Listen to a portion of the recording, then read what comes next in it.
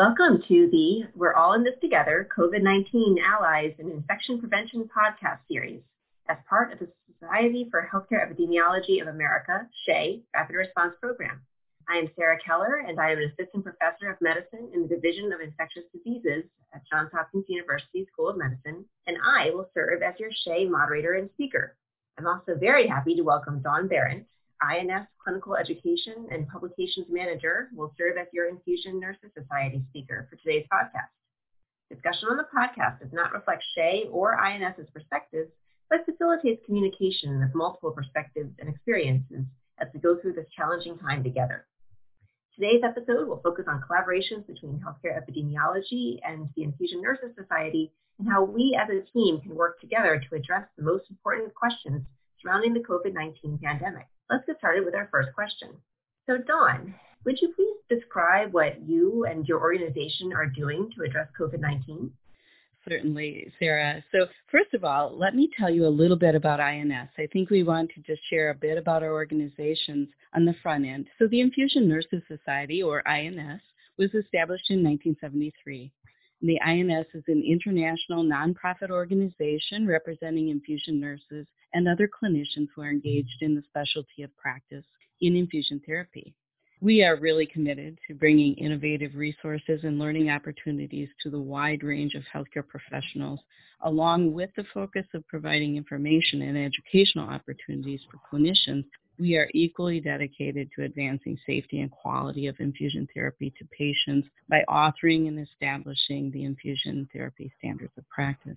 Now, the Infusion Nurses Certification Corporation, or INCC, is the certification arm of the company.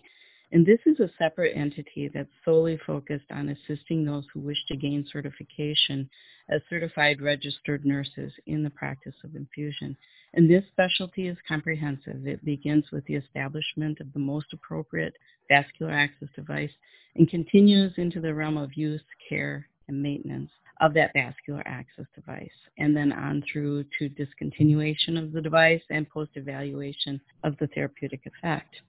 With that question, that little description of who INS is, describing what we're doing to address COVID-19, this has been a challenging time.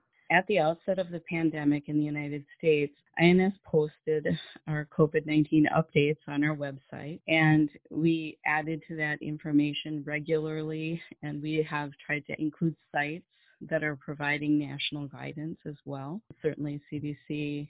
We found a lot of wonderful information from the American Psychiatric Nurses Association for Clinicians, Lippincott Nursing Center, which also included the World Health Organization, and the American Nurses Association also had some really nice information that was at the ready for our clinicians. So other ways that the INS is addressing COVID-19, our leaders regularly address individual clinicians' questions via email. Because there were so many of the same groups of questions, we created a FAQ, posted that in our COVID-19 information section as well. We have also worked to create a number of communication products. So we've prepared some webinars, some podcasts that address the current need. And as with most of the things that have been surrounding COVID-19, it begins to change as we learn more and as we experience more. So our podcasts have included a discussion with Terry Dilks, the president of the American Psychiatric Nursing Association, and she was talking with us about addressing the mental health needs that are present with all clinicians during the COVID-19 pandemic. We had a wonderful conversation with Michelle DeVries. She's a senior infection control officer at Methodist Hospitals, and she talked about infection control practices with COVID-19. And we just finished a collaborative webinar with the Association for Vascular Access, or AVA, with INS. And we, again, were discussing the psychological crisis of COVID-19 and addressing the risks that clinicians face there. One other thing that we did with our outreach, which I think was kind of nice on the front end, when we first started having the shutdown and schools were closing and students were kind of at the end of their term or at the end of their semester and were just shy of getting the credits that they needed, INS offered the fundamentals of infusion therapy at a discounted rate for nursing students, and then that also included a complimentary membership which brought them into our learning center. And we were able to design a little education program. The director of education pulled together kind of a crosswalk that would give them some educational webinars, podcasts, in addition to the fundamentals of infusion therapy that enabled them to complete their simulation and clinical education portions so they could complete their degree programs. I just wanted to be clear, so this is all for the schools of nursing and they had shut down, correct? Certainly. Mm-hmm. That's fantastic that they were able to do some rapid deployment of educational tools to allow them to complete their degrees.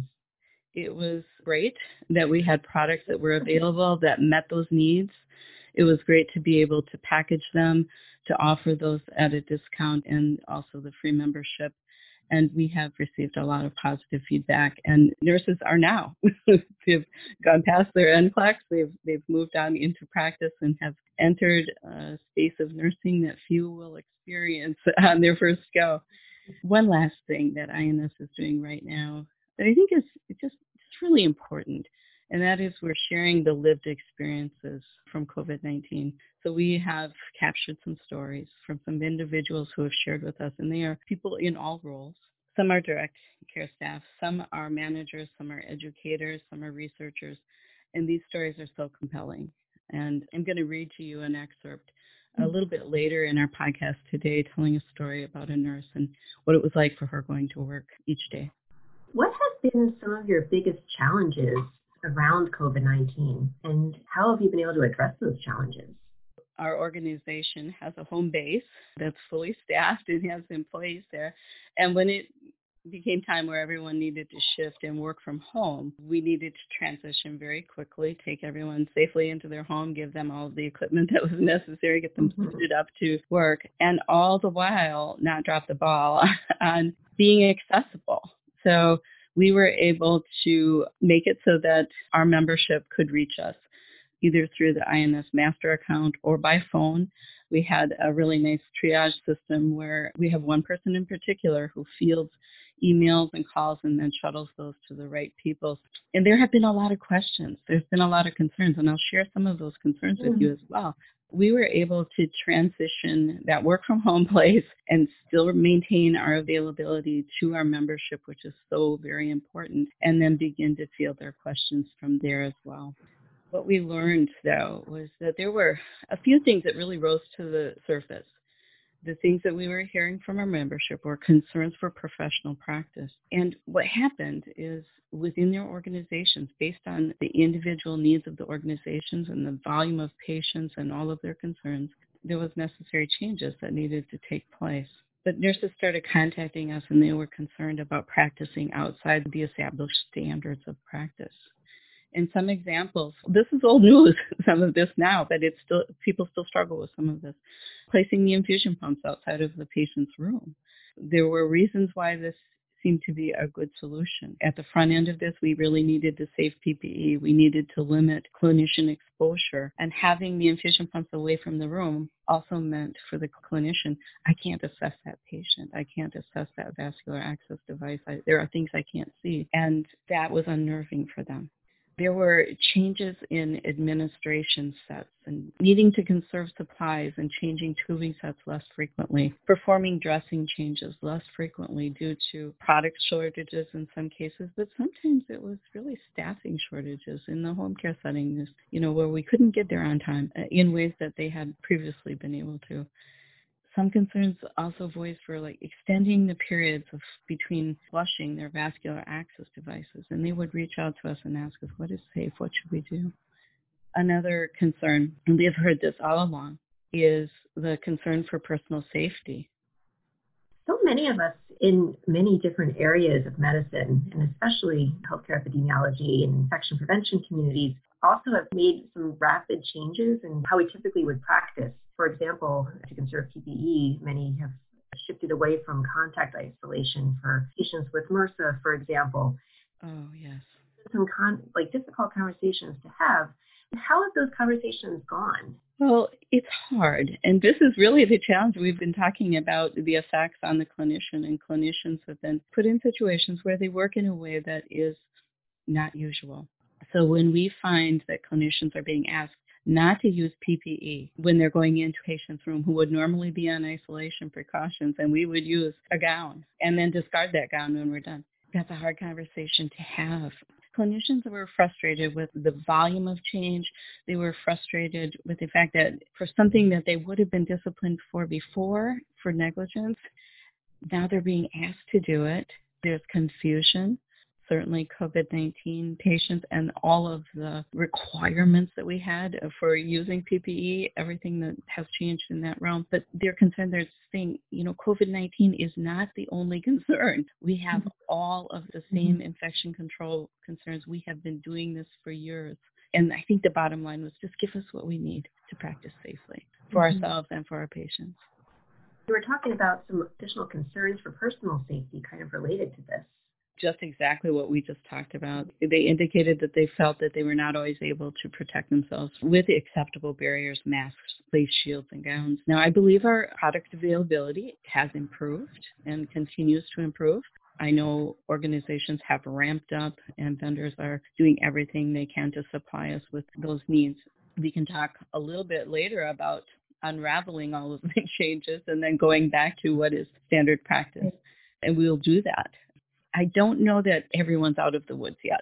So there are still those conversations. And there's also the post-traumatic effect. It's kind of like when you're going down the road and you had a car crash. The car crash almost is, it just detains you from getting to where you wanted to go. You have this trajectory in your head about where you're supposed to be and where you're supposed to go. And this disruption is confounding because we know where we need to go. We know where we need to be every single day and how we should practice. And having this continual disruption creates a set of other symptoms, and that could lead to some mental health challenges and maintaining our well-being. With some of these struggles and trying to support individual clinicians who are struggling with this, what is the role of INS in advocating for members of its organization, particularly if there are concerns raised about feeling supported by an individual clinician's, perhaps employer or other organization?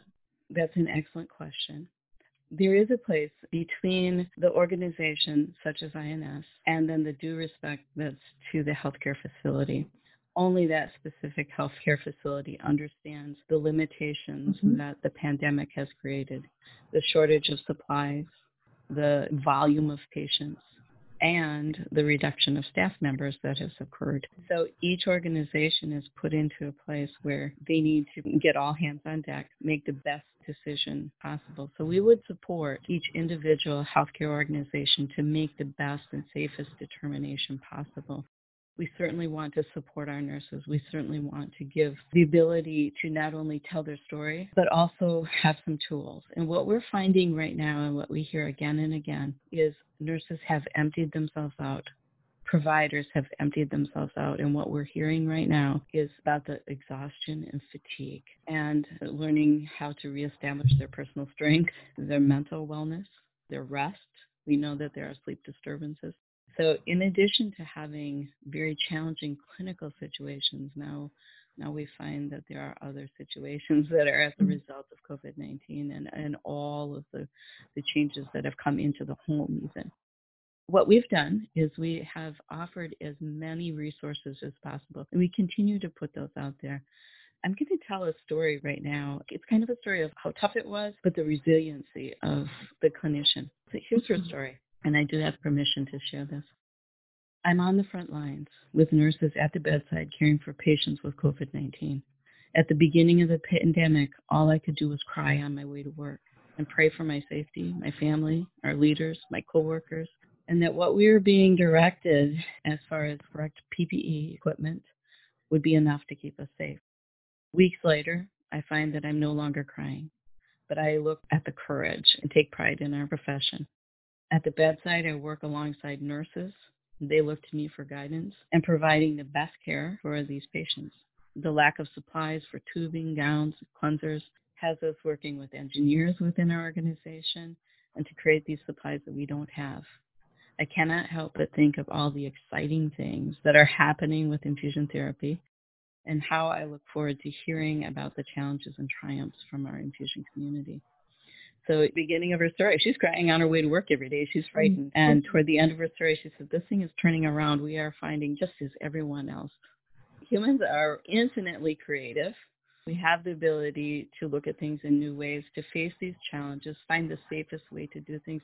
Might not be perfect, but we're learning so fast as we go. And knowing we have so much now that is going to inform practice going forward. Now, we've talked a little bit about this. How have you been making changes to practice? And if so, what is driving those? Or conversely, what have you decided to not change? This is a very challenging conversation, and I'm thankful for the opportunity to talk about this. When I first told a little bit about INS, what I said was we author and produce the infusion therapy standards of practice. A real serious challenge that we have faced is not changing the standards of practice in the midst of COVID-19. So we've had some emails, we've had some conversations, we've had phone calls that said, during this time, wouldn't you change a standard so that, because what they're looking for is they're looking to have someone tell you, it's okay to do what you have to do right now. And we say that. It is okay to do what you have to do right now. Work with everybody in your organization, put the best plan together.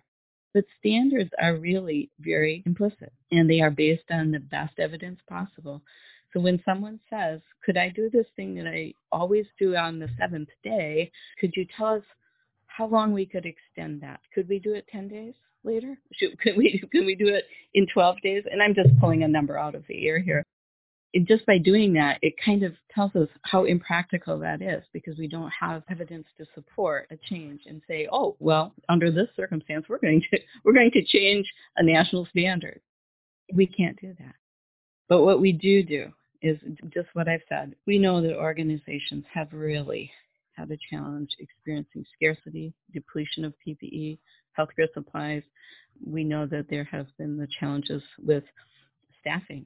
And this is when everybody needs to get together on that interprofessional team, prepare the modification of practice, educate all the clinicians on what those changes are going to be, what the new practice steps will be, the desired effect of that change, and the expected duration of that modification. Communicate it broadly, and then communicate it when it's appropriate, however it's appropriate, with the patients regarding what to expect during their healthcare experience. And then monitor those effects of the practice changes. What's really important right now is, and we're going to find this, we're going to see really good record keeping and data that we've had all along is going to be so important, because just for instance, just bringing those pumps out of the room and not being able to assess the vascular access devices or other things, it would be good to know, what was the infiltration and extravasation rate? What was your phlebitis rate before this pandemic, before we made these changes, and what is it now? What was the effect? What can we learn from this? And collect that data whenever possible to identify the impact of the changes that were made. I know many people in SHEA have been dealing with some similar situations where now they're coming out with papers and manuscripts describing some of their experiences, using their data they've been collecting, looking at what has happened when they've changed their practice to face these new realities. It is possible that standards might change based on new data. Absolutely. So now we're going to look at what opportunities are there for individuals working in healthcare to work together and handle the pandemic long term. So let's talk about that. I know we only have a few more minutes to go, so let's kind of dig in there. There are so many opportunities, not only for individual clinicians, but for organizations working to manage the safest practice. Certainly, bedside clinicians, infection prevention personnel, we all need to work in tandem. We need to get together, but go beyond that. Laboratory personnel, supply chain managers, practice experts, all employed in that same healthcare setting, they have to come together to determine best practice for this period of time. We also need to intentionally plan the transition back to standard practice once the pandemic recedes. And now we really don't know the timing of all of this, but it's essential to keep our eye back on that fixed point. We know where practice should rest right now. And it needs to be just the period of time that it needs to be to get us past this point. Throughout the pandemic, the importance of our national organizations has been so evident. It's amazing for us to note the volume of critical information that's been provided, the rate that new information has been shared, and how invaluable this information has been to not only the public, but to healthcare clinicians working on the front lines of care. And going forward, we really hope that ongoing collaboration amongst professional societies and our national organizations continues. We know it's essential. And in the midst of this really tragic event and this tragic set of circumstances, we've rediscovered the importance of working together. So we really want to share data, share information, learn from one another, and not to lose this momentum or the benefits that we've gained through this collaboration. I think that's an excellent place to kind of end this conversation. And thank you so much for collaborating today on this podcast. In closing, thank you again to our speaker, Dawn Berendt, for joining us today and sharing your perspectives and experiences. And a sincere thank you from SHEA to all healthcare personnel for all that you're doing to respond to COVID-19. A reminder, this podcast can be accessed on SHEA's online education center, Learning CE, under the Rapid Response Program. You will also find additional resources such as the recorded webinars, healthcare facility outbreak preparedness, and the SHEA COVID-19 town halls, as well as the additional podcast series, COVID-19 Updates, What We Know Now, which is released every Thursday. And I really encourage everybody to go check those out and participate in the town halls. They've been great. This concludes this episode of the COVID-19 Allies in Infection Prevention podcast series. Thank you for tuning in.